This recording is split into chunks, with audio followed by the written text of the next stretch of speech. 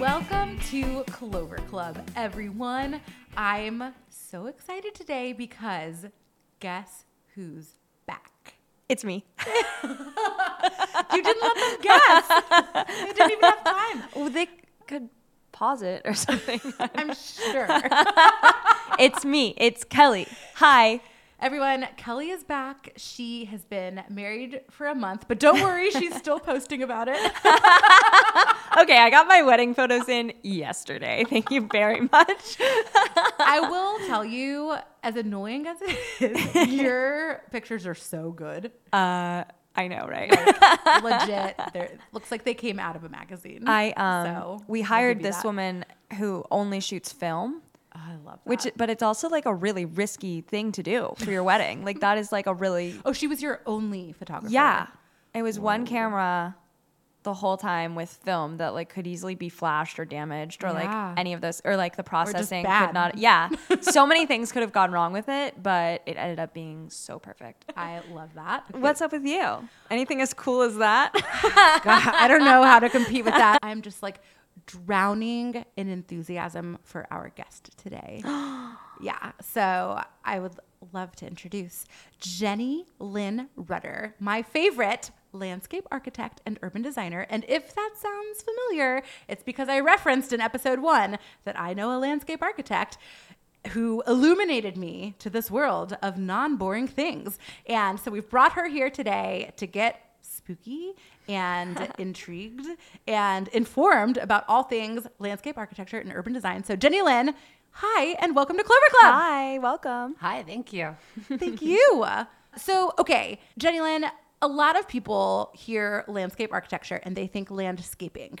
So I want to immediately debunk or untangle those two professions so that people know what you actually do. Yeah, I kind of don't know what you do at all. Yeah, it's not landscaping. I can tell you that much. I'm interested. So, landscaping, unfortunately, not a thing that I'm great at, but landscape architecture, immodestly, is. Sure, landscape, break it into two words, like land and scape, the shaping of the land. And that's what landscape architects do. We are licensed nationally. There's a very specific professional designation. There's liability associated with it. So there's like a literal definition of landscape architecture, and then there's how I experience it. So I see it as pretty much anything between buildings, even siting buildings, is something that we would have sway over. So if you look outside, you see a lot of plants, but you also see like rolling hills and streets and sidewalks and, you know, water running off the edge of the streets, which I'll talk a lot about because I love stormwater. She does. Like a lot. Landscape architects are not necessarily the only people who touch those things, but that's a thing that we can design. Okay, so it's kind of like an all-encompassing broad stroke of what the landscape is. So even roads? With caveats, there are transportation engineers who do the specifics of the road design, but often we're called on to either lay out the sort of overall feel of roads or look at ways to make them work better. And then one big thing that landscape architects do is we work really closely with other professions. I see. And because we're, I would say, really well informed about all these different professional subsets, we are really good at getting people to talk to one another. And so instead of having like an engineered road that That's looks what we like do, it's, Kelly. it is. You're basically the landscape architects of podcasts. So is an example of this, I would think, is recently there was a sinkhole in our neck of the woods, and they had just built a road over a creek, I think is the reason that happened. And so it sounds like that would be an opportunity for the road people and the you people to have had a conversation that maybe didn't happen. Is that? It was a pretty old road at a pretty old creek. So not shocked. But yes, in Atlanta, there are all of these creeks that Atlanta's on a relative high point. Yeah. And we're also on the Subcontinental Divide. So actually, we're physically recording this place very near the Subcontinental Divide, which means that when like rain falls over there, it goes to the Gulf. And if it falls over there, it goes to the Atlantic Ocean. Oh, wow. So Atlanta's built over a bunch of creeks that used to drain the city before it was a city. And what was it before it was a city? it was woods, it was forest, it was native lands. Yeah.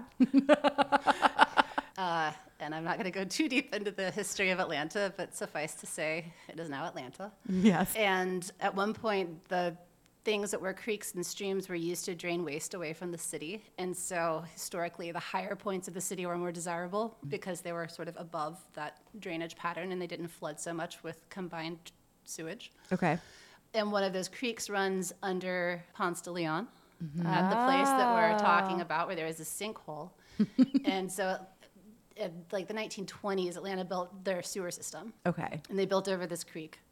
And there are a bunch of places where we've built over creeks, and that's one of them. So it flows through our combined sewer. Okay. And when it rains, sometimes, I don't actually know about that one specifically, but sometimes you get backups that are not just rainwater. Mm-hmm. Wow. Which is pretty gross. Yeah. Is that an Atlanta specific issue, or is that something common in lots of urban areas? Common in lots of urban areas. Okay. I would say newer cities don't have so much of that. They've been able to build their sanitary sewer and storm sewer separately. Okay. But older cities definitely have that. And Atlanta's been working, especially since the late 90s, to separate out our sewer systems. But it's a lot of work and it's very expensive. Yeah.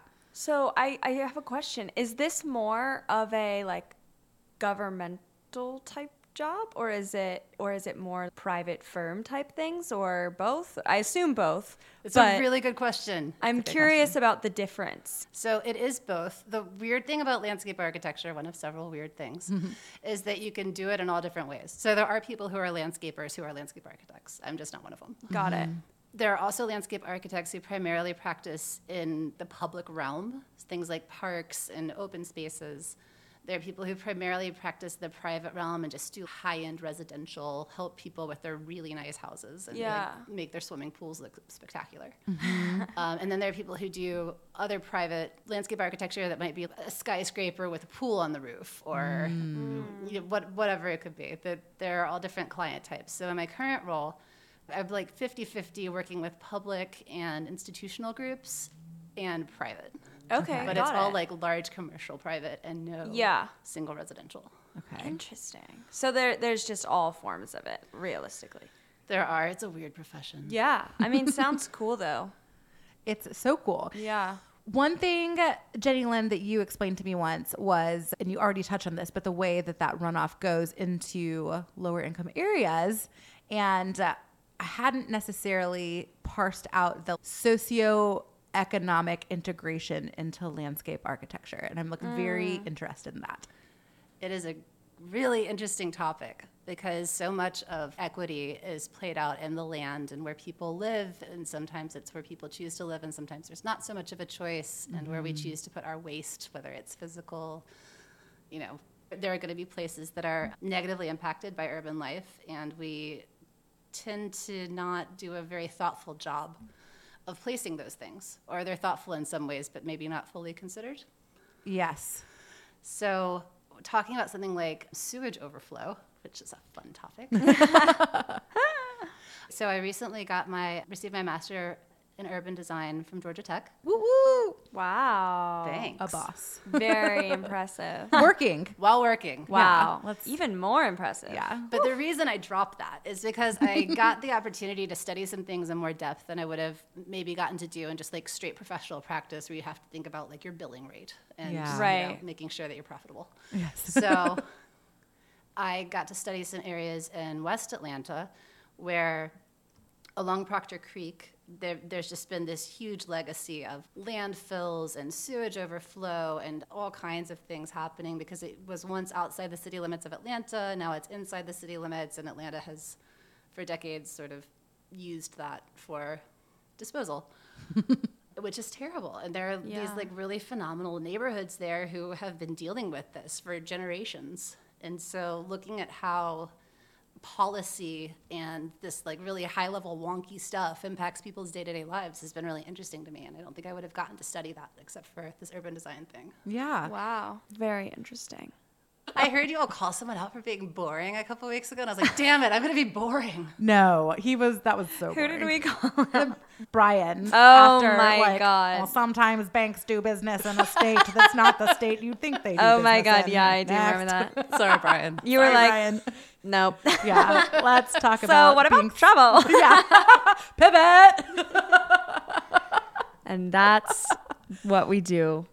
Okay. Recently, Jenny Lynn informed me about some cemeteries and grave sites and things in our immediate vicinity that I didn't know about. Boo. I know. I was going to try to do like a witch laugh, but I cannot do that. Try. That was Really good. Really? Yeah. You sound exactly like the Wicked Witch of the West. Yeah. So, yes, cemeteries. They're everywhere. Yes. We're near a big one. But Yes. we're very near a big one. beautiful We're across from Oakland Cemetery right now. Can we say where we are? Is that Yeah. like Stalker Central? No, we definitely can. Okay. Yeah. Also, it's like it's a huge cemetery. That's so true. really, We we could can be be. anywhere. There's like a 3-block radius we We're could be near in. the Yeah. Subcontinental Divide and near Oakland Cemetery. Triangulate that. Exactly. Catch me if you can. But yes, so cemeteries Yes. and bodies are all over the place. Yada, yada, yada, yada, yada. Yada, yada, yaddies. Sorry. Boom. And so prior to Western settlement of the U.S., there were native grounds that we like regularly desecrate. So that's a thing that we will also hold in the back of our minds as we talk about this. But the ones that I know the most about are like early settlers who were What time period are we talking when you say early settlers? I would say mid 1800s. Okay. In Atlanta. Okay. So Interesting. there were, homesteads of people who first moved to what they considered the woods and got these giant parcels of the land from the government dividing up native territories. And they lived on this land, and then if you died, you likely were interred near where you lived. And over time, those old homesteads became like downtown Atlanta. And so there are rumors of people who are buried in really prominent places downtown. And there's a potential grave site that we've located in Virginia Highland that there's been a bunch of conversation about recently because it's behind someone's private residence. Oh my and they may God. or may not be respecting that grave site. And it got us talking about like all these different places. Like there are cemeteries that aren't marked because prior to, I don't even know when this was.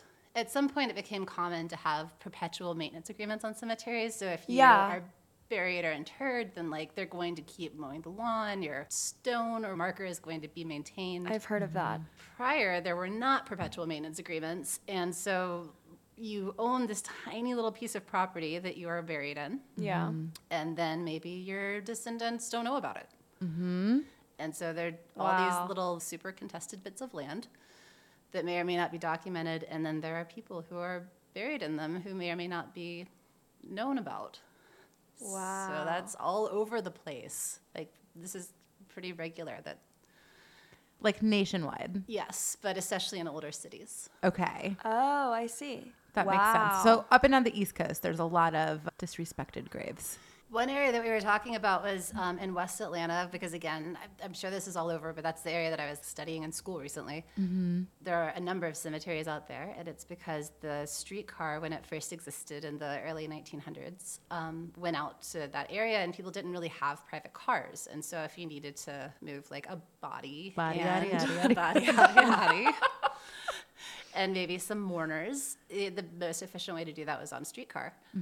They're like toward sort of the end of the line, there are a number of cemeteries, and many of them didn't have the perpetual maintenance agreements. So I walked around Hollywood Cemetery, which is still intact, but a lot of the areas around it, you can see in old maps of Atlanta were marked as cemetery and are now very much not marked as cemetery. And I did not find any evidence that remains were moved.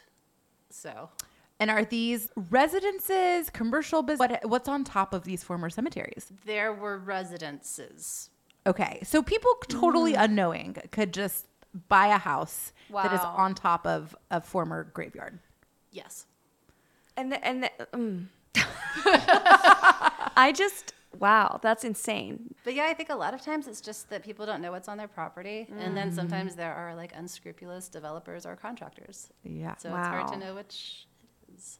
I could take a guess. Is there a way to like tell without like digging up the yard? Like, is there Yes, a device? actually. Okay, there are cool. people who you can hire who can locate human remains without digging. So, for example, there's this Atlanta site that used to be a brickworks near the confluence of the Chattahoochee and Peachtree Creek. Mm-hmm. So also West Atlanta, but not the part I was previously talking about. Okay. And there were a lot of really terrible labor practices that happened then. This was pretty soon after the Civil War, and you could be forced onto like a chain gang, or you could be as a prisoner loaned out to do hard labor, and people would make bricks. And Loaned?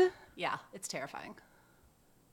Oh my God. That's like a crazy word to hear in conjunction with like a human being. Sorry. I just wanted to make sure I heard that right. Yep, you are hearing that correctly. Okay. Continue. So this site was owned by a railroad, and then they were going to sell it to an industrial developer, and City of Atlanta ultimately purchased it. But there's this whole concern about people being perhaps interred on that site who weren't documented because they wouldn't have necessarily been documented. Mm-hmm. And so there are groups who can go out and help identify where people might be if they are there, which I don't know for sure that they are, but definitely stories are told that they are. That's so interesting. Yeah. And scary. Are there supernatural things that happen at these sites that also come up when you're researching them? Interesting question. So the places where I've been, where I know that there are, people interred, are not the places where I have sensed ghostly things. And although I do not necessarily believe in ghosts, I 100% have had like experiences that I don't know how else to explain. One of them was on a site visit in Florida like 15 years ago. It was this old cattle ranch, and the whole property was being looked at for redevelopment as this new urbanist mixed-use community, and I was helping do the land plan for that. This is another thing that landscape architects can do. Mm-hmm. And we were touring the property, and as we approached this one giant ancient tree along the water's edge, the sky darkened, and then it started pouring down rain.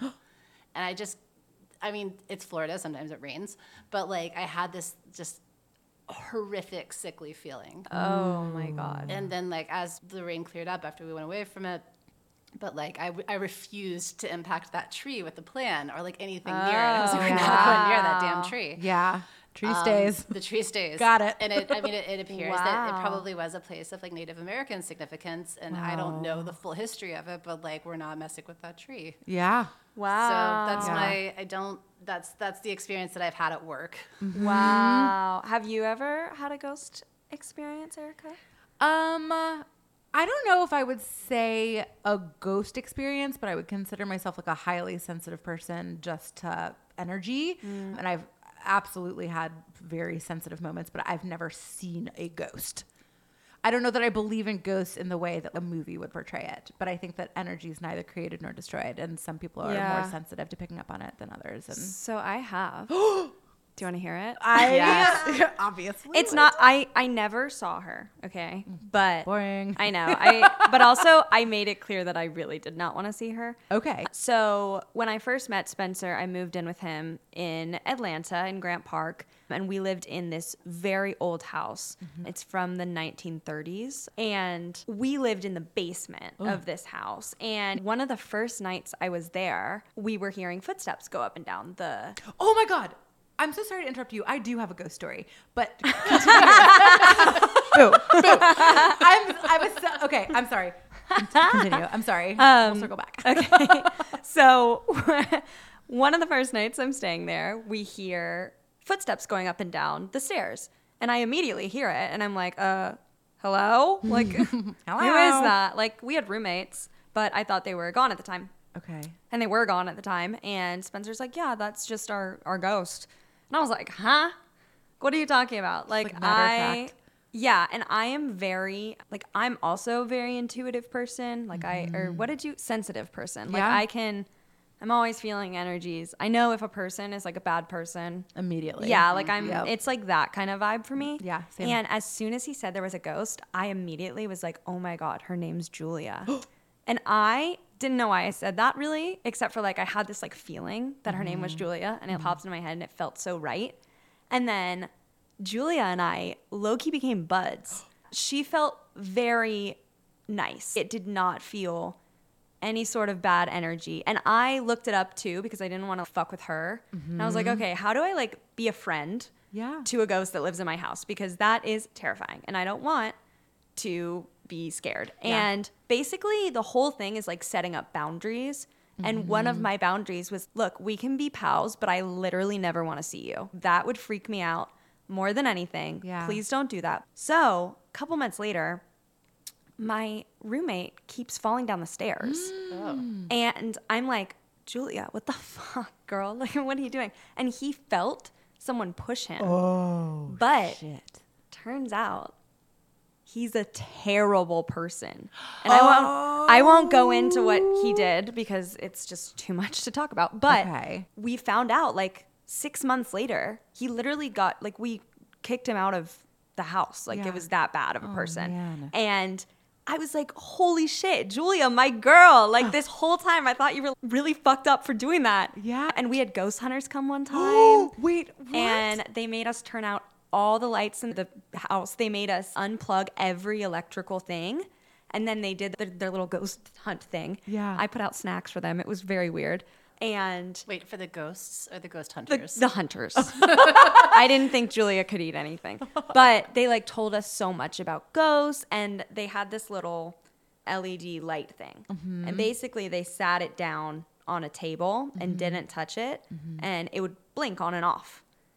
And like it could have been absolutely bullshit, and it did low-key feel like that a couple times, but if it wasn't bullshit, then that was really cool. But if it was, then like whatever. But we would ask her questions. We're like, blink twice if blah, blah, blah. And I said, blink twice if I'm your favorite in the house. And just like, boop, boop. And I'm like, yeah, bitch. You communicate with a ghost and you're like, do you like me? Yeah. And then another time a friend came over and tried to sage her out. And because he was like, he's a very spiritual guy, and he was under the belief that a ghost wants to be crossover. So I was like, you know, if that's what she wants, like, I'm down. He asked our permission, whatever. I'm like, yeah, I don't want her to be like, I care about Julia. Yeah. And literally this bitch. So we closed the door to our room because I didn't want to participate. So I go to my room, close the door. Spencer and I are laying in bed while they're like saging the entire house. All of a sudden, his computer screen lights up and starts blinking. Oh my gosh. And I was like, oh my God, she's not being saged. She's in here. Like she's like, let me know when they're gone. In here. Yeah. And so then we moved, and I was really sad to say bye to Julia, and I hope she's doing well. I hope they treat her well at that house. I think that's really interesting. Yeah. Do you have a ghost story, Jenny Lynn, that you care to have share? Several, but I've also largely had positive experiences with likely ghosts. Yeah, it's really cool. The tree one that you said is that was not a positive experience, but also they were like definitely gonna fuck with the, you know, like the no, I understand it. I know. How about you, Erica? I actually do have a ghost story. Oh my God. Thanks for reminding me. I don't know how I forgot this. I'm like, no, not really. I'm like, boom. Okay, so the space that we're recording in right now, that is the space for Hawkins and Clover. Oh my God, is it going to be about a ghost here? Yes. Have I not told you this? No. Are they nice? You'll have to see. Oh my God. Okay, so this building used to be some sort of industrial manufacturing site that has been parceled out into workspaces. And I am in one of them. And this was years ago when we were just a salon. It was me and Mavry from episode 1. We would regularly feel something. It wasn't intimidating. It wasn't scary. Oh, okay. But there was always just kind of this energy in the space. Very frequently, when we were mixing hair color, we would have our back turned towards the stairs. And if you haven't been in here, the space is broken up into like, there's a front area and a back area. And it looks like a loft, like very high ceilings. And then we also have an upstairs. And there's this landing in the stairs that kind of sits right in between the front and the back. And when we were were mixing hair color, it felt like somebody was standing on the landing watching us. And it was very matter of fact. It wasn't scary, but it was very like, we'd turn around so many times, Mavry and I, we would think that the other of us had walked into the room and turn around to say something, but then like they're not there type of thing. And so again, it was never scary. It was sort of just like, oh, that's kind of weird. But again, we're right across from a very old, very large cemetery in a very historic neighborhood in Atlanta. So, there's that. So I was doing my first client of the day. It was just me, her, and my assistant in the building. And we heard a door close upstairs. And I was like, I think at this time of morning, we should be the only ones here. And I said, hey, will you run upstairs and just check and make sure nobody has come into work yet? And she's like, oh, why do I have to do it? And I was like, because I'm your boss and I asked you to. Oh my God. If you asked me to do that, I'd be like, no. I'd be like, sounds literally no. She was like, ah. And so she goes upstairs and I would not have said yes. Literally never. I mean, this was like 10 in the morning on like a Wednesday. So it's like a pretty like so benign time of day, right? That's so funny. So she looks around upstairs, comes back down, and she says, I don't see anything. And my client, and this is worth noting, I had been doing this client's hair for years. So I know this woman, I would say, pretty darn well. And kind of just calmly and matter-of-factly, the client was like, oh, that's, it isn't anything to worry about. And I was like, And then my assistant was like, why do you say it like that? Are you a psychic or something? And I like looked at her and I was like, God, calm down. But my client was like, well, actually, yes. And I was like, whoa, like, wait a minute. I didn't know that about you. And she was like, yeah, I don't advertise it, but yeah, since I was young, I just can communicate with things. And I was like, oh, and I was like, well, okay, but then wait, what are you saying? Are you saying what I think you're saying? And she's like, yeah. And I was like, there's a ghost in here. And she was like, yeah. And we were like, oh my God. We jokingly are like, oh, it's just the ghost, kind of like what you were saying with your story, Kelly. But I was like, wait a minute. And so my assistant was like, what type of ghost? Like she was just like, she was so like panicked. Total spaz. Yeah. And she's like, tell us more. And so my client closed her eyes and she was like, let me ask. And she just closed her eyes and took a second. And she said, okay. She was like, I'm feeling the energy of the young girl. And she enjoys kind of the like beauty in the space and like the creativity that happens here. Aww. And she just really enjoys just kind of like observing everything that you're creating here. And I was like, oh my God, that's fucking nuts. But I still was like, I'm not buying it. So I was like, I'm going to trick her. And so I said, can you ask her where she likes to hang out? And she's like, yeah, let me ask. So she closes her eyes again. She opens her eyes back up and she says, she loves the landing of the stairs because she can look into the front room and the back room and just observe everything that's happening. And I was like, oh, of all the places for her to suggest, I can't believe it was that one. So she says there's a lot of children who died at a young age in this neighborhood, and they kind of pop in and out of these spaces through here. But I'm getting the impression that she's the one that's in your space the most. And she, again, like they just really enjoy the fun and the energy of it. And I was like, wow, that's crazy. And she said she has curly red hair and her favorite color is green and she loves chocolate. And she said, if you want to talk to her, you can. Whoa. And you can leave her an offering. And she's like, I wouldn't worry about anything. But there are things you can do if things get uncomfortable, but just talk to her. And I was like, okay. The day before, I had lunch with my parents at a restaurant that has a giant bowl of Andes mints by the door. And I always take a handful. So in my purse, I had a bunch of Andes mints, which are chocolate and green. And so I took one and I set it on the stairs and I said, hey, nice to meet you. Here you go. Yeah. Please keep it polite and you may stay. And sorry, you're dead.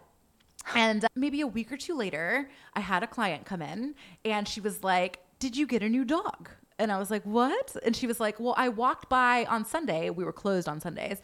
I walked by on Sunday and I saw what I assumed was like some sort of doodle with curly red hair in the window. And I was like, that was a ghost. And she's like, what? And I was like, oh my God. I know this sounds crazy, I have chills. But there for sure was not a doodle in here.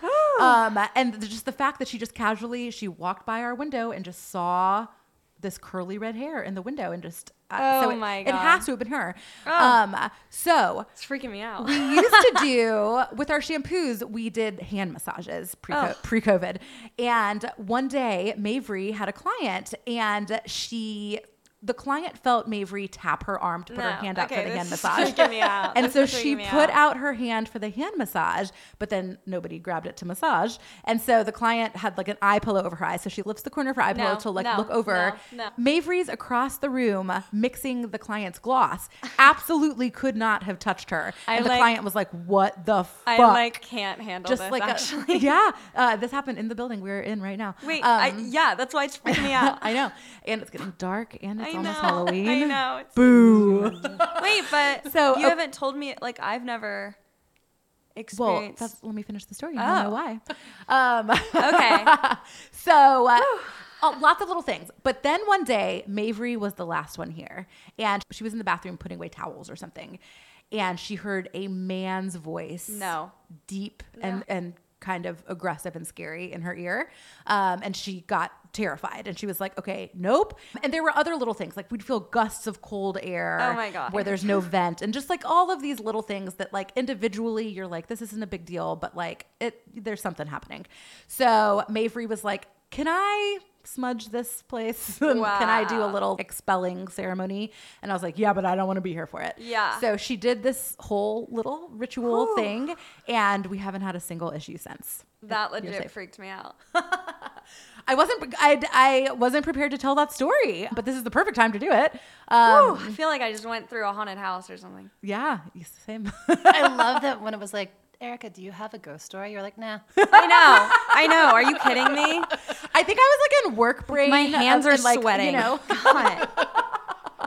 Oh my That's so funny. God. Oh, you mean the one right here? Yeah. It sounds like it wasn't a bad ghost, though. Except that. Yeah. Well, maybe the last one. The man is not welcome here. Yeah, fuck that. Yeah, fuck that. I'm glad that happened to her and not me. Oh my God. But she's extremely sensitive to that stuff. So growing up, I wish she was here now. She has a crazy story of like a home she lived in when she was a little girl. You don't have to tell me. I'm good. Well, I don't remember enough details to repeat it, but like she's very sensitive to that type of stuff. So like when she heard, I believe her because it's just something that she's experienced her whole life. Wow. Yeah, it's so interesting. Okay, you had the crazy storm and the tree. You have had, that's the only work-related kind of situation? That's the only one I can think of that was work-related. Okay. Is there a not work-related one that you'd like to share?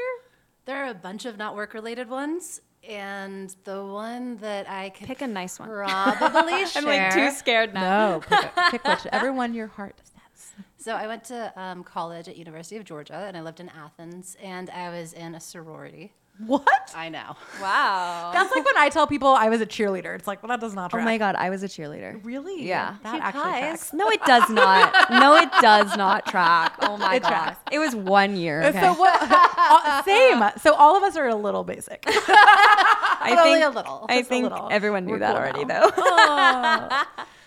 So I lived in this sorority house for kind of 2 years. And kind of. Two-ish. I stayed at various places. And there is a ghost at this sorority house, and she's well known. Her name is Susie. And there's a story that the house was built as a wedding gift for a young couple, and then tragedy struck. Yeah, and it's a huge, gorgeous house too. Wow. And like allegedly, like she died in the house, heartbroken. How? I don't know the specifics, her heart was broken. but her heart was broken. Okay. Well, you said tragedy, so I wasn't sure if it was like there were details on the tragedy or just. There's actually like a Facebook post about this today, so I could share that. There's like. What are the odds? I know. I know. Top of mind. But yeah, and it's known as the wedding cake house because it sort of looks like a wedding cake, but also there's this like sad ghost backstory. But the experiences that I had with her were all positive, so I don't even know if it was the same ghost because it was not scary. Yeah. But there's definitely a presence there. Wow. And you can feel her in different rooms. There's like the old part of the house and the new part of the house, and there was an attic, and you could very much feel her there. I bet. So it's always in the attic. Or like I heard her play the piano one time. There was this old piano, but it was, I mean, like your experiences, not a scary thing, like just like very clearly a presence, just like another person. Yeah. Wow. That's so cool. So never anything scary. Some scary. Oh my God. Come on. So I have some relatives who live in this very old house in Atlanta. It was one of the oldest houses in Atlanta. It still is. Mm-hmm. And it's this beautiful house. And it has seen a lot over the years. During the Civil War, it was occupied by Union troops. And they're like the banister up the stairs has all of these marks where they used to drop their rifle on the banister in the morning to wake people up. Oh my God. I mean, it's like this house has seen things. Wow. I don't know how much I can say about it because it is my relatives who live there. Whatever you feel comfortable sharing. So, but there were likely people who died there, and there are likely bodies there that I don't have specifics on. But when I was in the house one time, there was this one room that, like, we were looking around. It's like beautifully appointed. The house is insanely amazing, and this one room just felt like terrible, like terrible to me. Very pretty room. No, strong no on that room for me. And so I got out as fast as I could. And my brother, who is also kind of sensitive to this stuff, was also like touring the house with me. And I saw him also like bolt out of the room. And I was like, ghost. He was like, ghost. I was like, Civil War ghost. He was like, I don't know, but it's bad. I was like, I know. Wow. So you just felt an overwhelming, like. It was not a good ghost. Yeah. I don't know if that's a usual ghost there, but that was not a good ghost. I was going to say to your relatives, have they ever been like, yeah, we just don't go in that room, or? I don't know. I should ask. I'm curious about that. Yeah. Because they got to know. They got to be like, is it just in that one room? Hopefully. Oh, that's just Martha. No, this was a very male energy. Oh. Okay. Damn. It was not good. Oh, Wow. It's so interesting. Anyway, I really love springtime, and I love flowers, and I love flowers. I'm happy and content. Boring. And I had a friend who lived in a house who had a similar situation to yours, where she was living in the basement of an older house, and it was turned out there was like a speakeasy there, which Cool. found out because at night you could hear a party going on through the basement wall, but there was nothing on the other side of the unfinished basement wall. Okay, that's crazy. But it was like very, you know how when you're in the next room at a party and it feels kind of like Good vibes, good yeah. energy. Yeah. It was like that. You could hear like tink, tink, tink. Wow, they're just like endlessly partying. That's actually so crazy. I think that it's, I'm not a physicist, but shocker. This Justin, there's like this energy imprint that just sometimes doesn't go away when the physical matter that created that energy leaves. And I think that's like what these experiences are. That's how I interpret it. Yeah. I mean, energy cannot be created or destroyed. And I do think that's a reason for something. Any sort of spiritual anything. At least, like, it might exist like energy, only because guys. of that. Only because of that. Like, that's like a crazy truth, that one freaks me out too. Oh my God. I feel like I just like went through something. I didn't know you were such a puss. I am. There's a ghost at the Plaza Theater. Is there? Mm-hmm. Oh, I have not sensed that. I have a friend who works there. Uh-huh. And most of the time it's like a good ghost. Okay. But there is one scary story. And it's not, I feel comfortable talking about it because it's like, it's not that scary of a ghost. Okay. It's a ghost that basally just doesn't want to be fucked with. Okay. Because the Plaza Theater's He is been a ghost around. and a human. Yeah. Fair. The Plaza Theater has been around for like so long. And basically, there was this one guy who works there who stayed there overnight one time. And he tried to stay there overnight. Like recently? Yeah, this is like last year maybe probably. Or, Okay. Or like 6 months ago. I don't know. Okay. But he still works there now. Okay. But he was staying there overnight and he slept in the office and he woke up to someone banging on the door saying, "Get the fuck out, get the fuck out, get the fuck out." Oh my God. And so he left immediately, which like... Wait, but so he opened the door and nobody was there? Yeah. It was like also plausible that was a person. Right. Yeah, no. He left immediately. He knew exactly what it was. I had chills. I know, it's really scary. I've heard this story like a couple times, so I feel a little more like adjusted to it. But Oh my God. they're like, they feel chills and stuff. And like sometimes they hear like scratching on the back of seats. But for the most part, he doesn't like mess with customers. It's like not that kind of thing.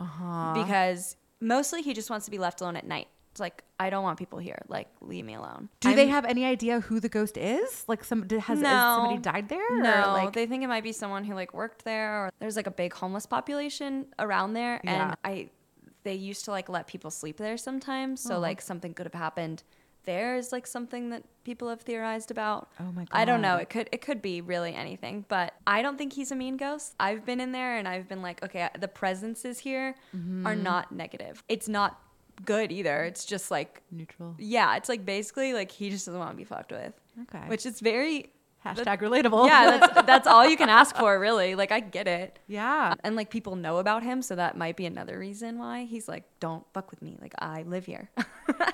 It's so interesting in an old establishment like that. You're like, am I feeling things, or is this place just old and it's just like the energy of history and not new construction, you know? Right. But I go to the plaza. I mean, Jenny Lynn, I know you and your husband do too a lot. Like, we're regular plaza attendees. Yeah, I am too. I've never seen anything. Yeah. That's the thing. He doesn't like mess with customers. Yeah, he knows. Yeah. Who butters his bread. And so I didn't know my friend was working there, and I found out like literally the other day, and I was like, "Oh my God, is the ghost real?" And he was like, "Oh yeah." Wow. And I was like, "Whoa," because I've like heard about it for so long now. Oh my God, your friend should come on this podcast and tell us story. Next week. Next week. Yeah, for bonus Halloween. episode. For Halloween. Bring wine. Yeah. Yeah. I had no idea this conversation was going to pivot to this direction. It had to. It had to. It's so fun. I have a question for you regarding landscape architecture. Bring it. Okay, so I met this landscape architect. Was it me? No, you're my second who I've met, which is very fun. He works at a private You're firm. my first. He works at a private firm, and I produced a commercial that like he was helping with for an art piece in Atlanta, and they were like designing the park where this art piece will be. So that's his whole job, designing this thing in the middle of the city. Mm-hmm. It's where those waterfalls are. I don't know if you know what I'm talking about. Woodruff Park. Yes. We were like, I'm going to say first runners up on that design competition. Are and you serious? I have a lot of thoughts about that, but I'm excited that they're actually building it. It was a design competition. That's the exact thing I'm talking about. No, I know. No, that's so crazy. Atlanta Legacy Makers. Yes, and I did the video for them. That's amazing. The video was great. Thank you. It actually, no, it turned out beautiful. I was so proud of that video. That's the video I show people. It's like, here, I produced. Look at it. Like the one when they announced the competition?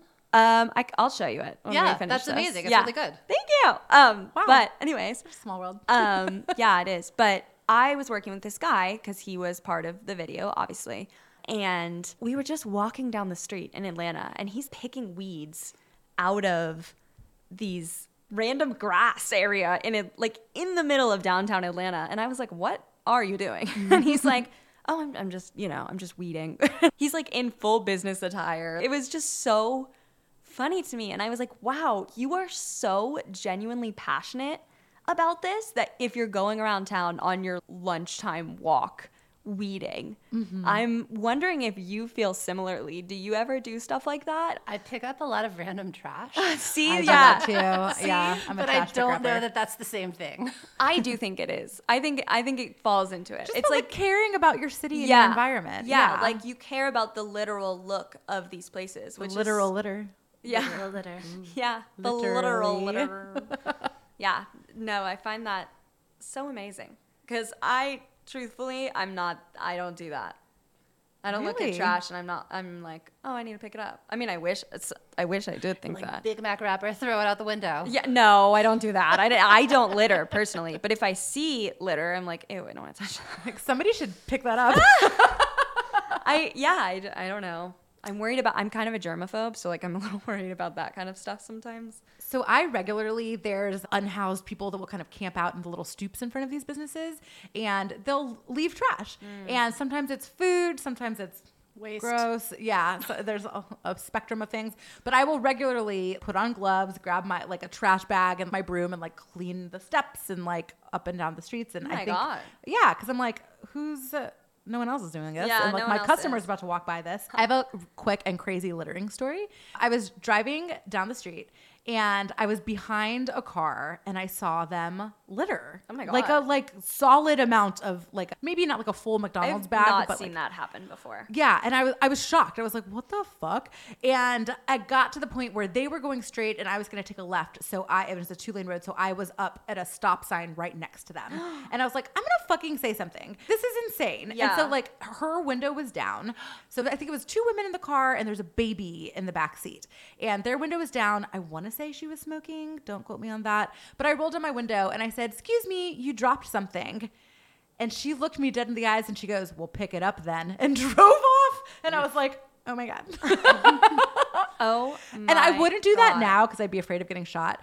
But like, I know, I was going to say, I was literally like- would never do that. I also thought I would not do that. Yeah. I will never do it again. I was stunned by the reaction that was like, pick it up then. Of just like, you just littered and you're getting called out on it. And that's the response. Like, Pick it up what- then. Pick it up then. That's so bold. so bold. The whole process was bold. And I was just like, what the fuck? That is crazy. I know. So if you're listening, don't fucking litter animals. I Yeah. don't think anybody who listens to this podcast would be a litterer. No, I mean, I have feel to like judge that our is, listeners. that's They're like a better than that. very rare thing. Like most Yeah. people, I would assume most people No, do like not care litter. about the planet. Can I take it back to landscape architecture? Yes, Please do. So a cool thing about landscape architecture is that in looking at the land as like this larger thing, you can look at ways that it benefits society on different levels. So like, yes, it might be beautiful, but also maybe you can absorb stormwater so it doesn't flood downstream, and then you don't have to build bigger pipes and spend a lot of taxpayer money on that because the existing ones work. Or maybe you create pollinator environments in which we can, help honeybees live. Or there are just so many different ways in which the land can do more. And I think that we should demand, especially when there's public money involved, we should demand that the land do more. We should not have just a single-use park. Yeah, I love that. That's my hot take. I don't think that's even hot. I think that like makes so much sense. And I think everything public money is used for should be done efficiently and mindfully. Yeah. Also, I feel like theory. people don't think about those things. Like I sure as hell have never thought about that. Absolutely. And like, I think that's why people like you are needed, like especially on a podcast to be saying things like that. It's like, no, these things are important. And the only way that it would change is if people demand it, but no one knows about it. So how do we like demand it if we don't know about it? 100% yes. Yeah, but I'm wondering, is there any community effort to like get people to understand these types of things, or like is there any, or do you know of any organizations that like do something like that, or maybe that's your new business that I just thought of for you? No, it's a great question. So in landscape architecture in general, there's been a growing conversation over the past, 10 or 15, probably longer years about community engagement, because often there's an expectation that if you're spending public money, the community should have some say. And the way that people have gotten around that is they have this very like, I'm going to decide what this land should be. I think it should be a park with a playground. Yeah. And then they bring it to the community and they give them a little book of stickers, and you can choose like which swing set you want on the playground. And I believe this is not community input. This Yeah. is something different. Like Yeah. placating us. Like, like like okay, here. you've had your choice. Yeah. Yeah. But like we really need community to be able to be engaged at every step of the design process, from like envisioning what could happen in their neighborhoods to how it actually looks and functions and who maintains it. But it's hard to do that because that costs more money. Right. Like to have like an iterative design process, you have to have someone who's like paying for the iterative design process. And it's so valuable when it happens though. Like it's Wow. amazing. You can actually build a lot of consensus and community with people who don't necessarily realize they have a lot in common when you start having these conversations about what land can be. Are there examples of other cities or countries that do a good job of that? I am doing a lot of work in New York right now. And it is not to say that in New York they have this figured out, but there are some public park processes that I've seen work really well. So there's this park in Brooklyn that's opened recently called Marsha P. Johnson Park. And it's named after Marsha P. Johnson, who is a civil rights leader, a black trans activist, early exactly in the 80s. who that is. Excellent. I can picture her. And like her phrase was, pay it no mind. And so there's That's so beautiful. They're making a park for her. and it's just opened and it's really spectacular. Oh my God, I love that. I love that. So this idea for this park was a earlier administration launched that like a state park in Brooklyn should be dedicated to Marsha P. Johnson, which is a beautiful idea, although technically where Marsha P. Johnson regularly was not this part of town. So there's a little bit of a disconnect. Definitely. And so there was a local community who was not necessarily appreciative of this like re-envisioning of their existing park, which was the only place they could go during COVID to get outside, or like one of the very few places. And the initial idea was like there are these huge asphalt and concrete pads on the property because it was a former industrial dockyard. Okay. I don't know exactly what it was, but there are a number of community events that happen there now. They do big community events, but mostly it was just like people liked it because it was a place they could go and they were allowed to be there in public outside. And they were going to close the park to do this construction, and the construction was going to be painting a mural onto the asphalt that commemorated Marsha P. Johnson. And the community was like, absolutely not. This is a really politically charged park. Okay. So our firm was brought in to lead a community engagement process, like an authentic community engagement process. And we spent, I think it was 40 hours of direct in-person and virtual, but directly public-facing time in early 2021. And it was a combination of initially just listening, giving people the opportunity to talk. And so it was all of these different communities who lived in the area in Brooklyn, but also bringing in Marsha P. Johnson's family, activists in the gay community and the trans community, and attempting to have a conversation that involved everyone. And the first stage was listening and confirming that we heard correctly. And that was really involved and honestly like really moving for me because there were a lot of voices I wouldn't have normally gotten to hear. Yeah. And then we would bring it back to them. This is more of the people who were in person, but they would say, all right, we heard you say this and this and this. Does this express that? And actually would put different designs in front of them and say, is this what you want? Is this better? Yeah. Like, we want a safe place for That's very cool. like homeless youth to be able to go. Does this create it? Oh, we need to create what used to be called a comfort station, but like a restroom. Okay, we'll include that. That wasn't in the initial idea. And sort of build up this whole design. And now there are all of these different communities who feel a real authentic connection to the place who wouldn't have otherwise had that opportunity because there was like a real public engagement that happened that so often doesn't get the chance to happen.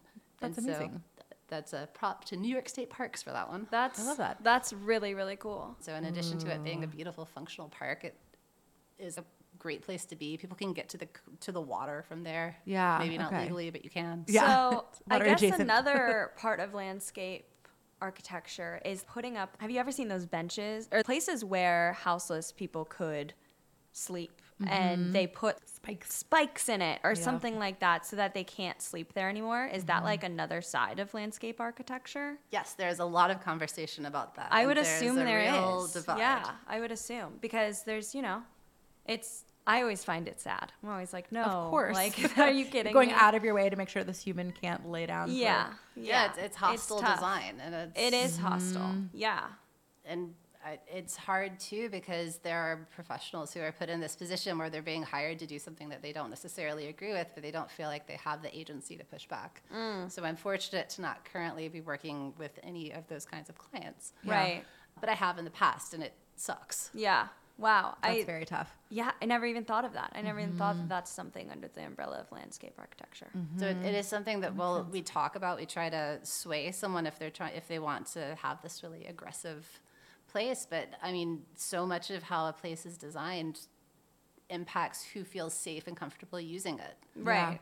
And sometimes it's really directly and physical. Like we're going to have a bench with an arm in the very middle so that it's uncomfortable Yeah. to lie down. Yeah. And sometimes it's less obvious, like No benches. This place is, very wide open, and it just doesn't feel safe to walk through because it's super exposed, and there are no, nooks. Yeah. So sometimes it's subtle, and sometimes it's obvious. Yeah. That's interesting. Yeah, and also so much of the influence has to be the person paying for it, obviously. Yeah, that's the real issue with landscape architecture. Yeah. Is we have ideas, but we aren't generally the ones financing it. Yeah, I mean, Yeah. I think that goes into what we talked about earlier, where some is private firms, some is governmental, and when it is governmental, it's like, okay, we try to get community voices, but like obviously some communities do much better than other communities. And there are a lot of people in the Atlanta like public world who are trying very hard to do a great job with this. Yeah. They don't always have the resources to do it, but there are people who are doing excellent work, whether it's like Park Pride, Department of Watershed Management, City of Atlanta Parks. There are people doing really good work, but it's hard to, like, I think if the public makes known that it's important to us, they will have much more support in doing that. Yeah. I love that. And I think talking on a podcast about stuff like that is really important. Absolutely. And valuable to our listeners and to me. Yes. Most importantly. Yeah. Most importantly to me. Kelly's who will learning a lot definitely tonight. do everything about this problem. No, but like it's very cool. It's very, very cool. But it's a hard question too. Like, what do you do as a normal person? Yeah, like how do you plug in? How would someone like you post Erica about it on and I- Instagram and then you don't do anything else? Oh my god. I think it'd be cool if there was like forms of organizations that were dedicated to specifically this, and like maybe someone listening wants to start one. Maybe something like that could happen, and and then Erica and I could talk about it on our podcast and get other people involved in it, and then we can have a whole little thing happen. I'm here to support the vision. Yeah, let's do it. One of our listeners, take it on. You can do it. So in Atlanta, the city is divided into neighborhood planning units, and you'll like see that NPUN is meeting, and you think, man, I don't have time for that. But if you make time for that, that is one of the very few ways that an individual's voice has real sway over development decisions in the city. Okay. So where do we find those meetings? Like, how can we? Very good question. Neighborhood planning units, you can look them up online to see which unit you fall in, and it's a way for citizens to have direct representation in the city government. It's actually pretty uncommon and revolutionary. We've not done a great job of supporting them over the past many years, but the mechanism is still there. That's not just like, hey, vote, which is also important, but like is, less direct. Yes. This is a way that you can show up and have your voice heard, and then it gets reflected into city council and development decisions. And I think people too forget that we can do things. It is not just like you guys pick up trash, even though it's probably not helping the state of the world, obviously. It's helping my sidewalk. Yeah, but there are things that we can do as a community to improve the community, but we have to do things that are out of our comfort zone, like go to these meetings and look them up, that's out of our comfort zone. Most of the time, I feel like I'm speaking for a lot of people, but I'm going to speak for myself in this. I feel like I can't do anything about it. And why would I? Because the state of the world sucks. It's just everything's bad and I can't do anything about it, so why try? But then people like you tell me things like that and I'm like, oh, wait, there are things. Yeah. I just choose to literally ignore them all the time. It's all the more reason to focus on your micro influence. And if you think all across the country, if a lot of people take an interest in the things that impact them on a very local basis, what that could do for the world in 10, 15, 20 years. Yeah, local government matters.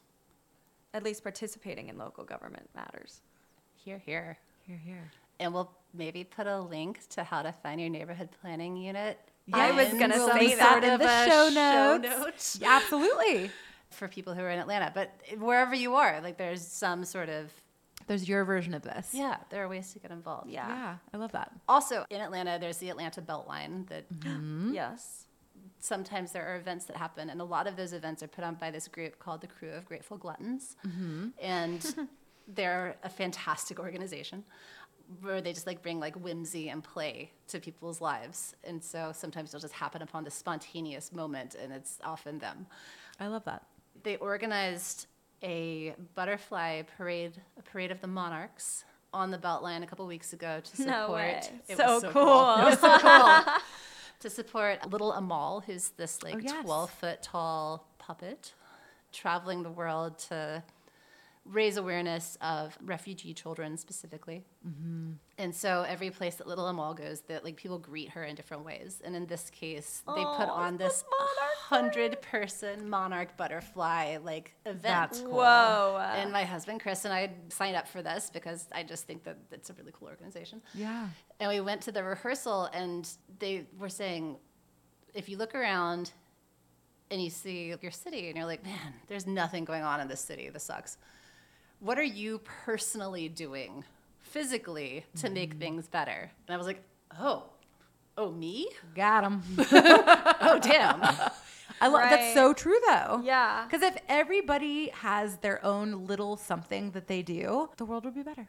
Okay, well, I'm going to go to one meeting at least. I'm going to That start. would be awesome. You got to start small. Yeah. You know, you I'll can't. go with you. Okay, good. We'll go together. We're going to be really opinionated. One meeting would be huge. Like, Yeah. so few people participate that you actually do have a voice in them. Yeah, that's the thing. Like if we can all just go to one meeting or like do one thing, Yeah. it'll at least help a little bit. Yeah, and if you see something that you like, reach out to your local reps about that too. If you're like, man, they just did a really fantastic job with this, whatever. Yeah. Like, Yeah. don't just reach out when it's problems. Right. Say the good out loud. Right. Say the good out loud. boo. Oh my God. It's been a while since I did that, so I had to bring it home, you know? I love that. Anything else on your notes? I have a ghost tie-in. Oh, perfect. What? There's a ghost at the meetings. That's No, it's ghosts and hobbies because I was thinking of the movie Ghost, in which there is a pottery scene. Oh, yeah. A pottery scene? The pottery scene. I've never seen it. I don't remember if it's a good movie, so I don't know if you should It's see like it. not okay. a good movie, but it's like a classic movie. Okay. Like what she's referencing is like very classic. Okay, I could heard. probably pull up like a 30-second clip of it and Heard. get I will. Yeah. the Maybe. gist. You would.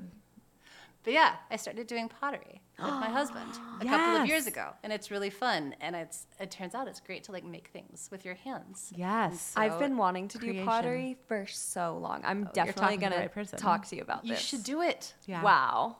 I'm going to eventually. But first, go to your meeting. Yeah. Meeting. You can do both.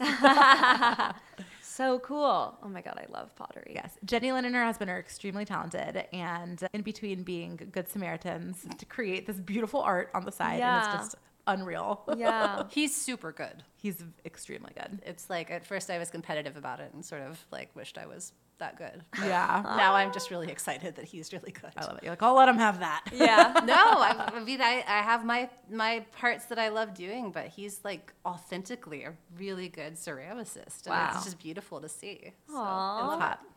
Yeah. that's hot. That's hot. That's hot. We love that. Erica, is there anything else you want to talk about today? We've covered a lot. She's great at it. It's nice having you back, Kelly, and it's nice having you with us, Jenny Lynn, because, is it the Bechdel test or the Bechdel test? Do you know what I'm talking about? Bechdel test. Ask the film person. Yeah.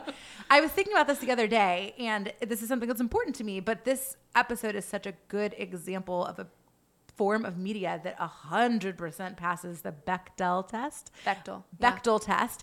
And if you don't know what that is, it is a scene in, or like an event in any sort of form of media that involves women talking, not about men. Yeah.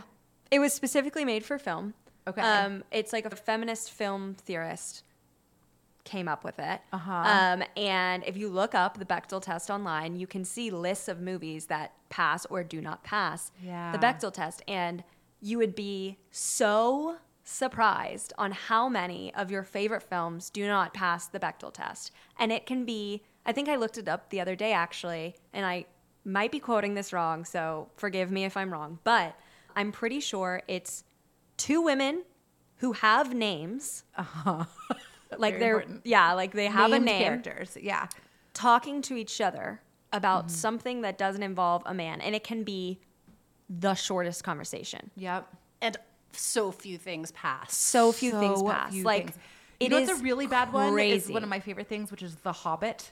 Like I was gonna say there Lord of the literally- Rings. Yeah, there like is not a conversation. Like it doesn't. Yeah. It's a 0 out of Yeah. 10. Like Yeah. it's crazy. Yeah, it is just Honestly, I would encourage everybody to go look it up because it is. And then you'll be like, wow, Clover Club, you guys are so good. Yeah, let's add a link to that too. We should. Yeah. I love that. But yeah, it's always lovely to be in a room with intelligent women having conversations about interesting things that, I'm just excited to share with people. So Jenny Lynn, I so appreciate your time and your knowledge and your expertise. Yeah, me too. Kelly, you brought a lot of great things. She's just the best. I just adore. You are. Yeah, I agree. Thanks, guys. I said it first.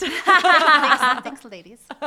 So we have a lot that we'll link in our show notes. And again, if you don't follow us on social media, please give us a little follow at Clover Club Pod.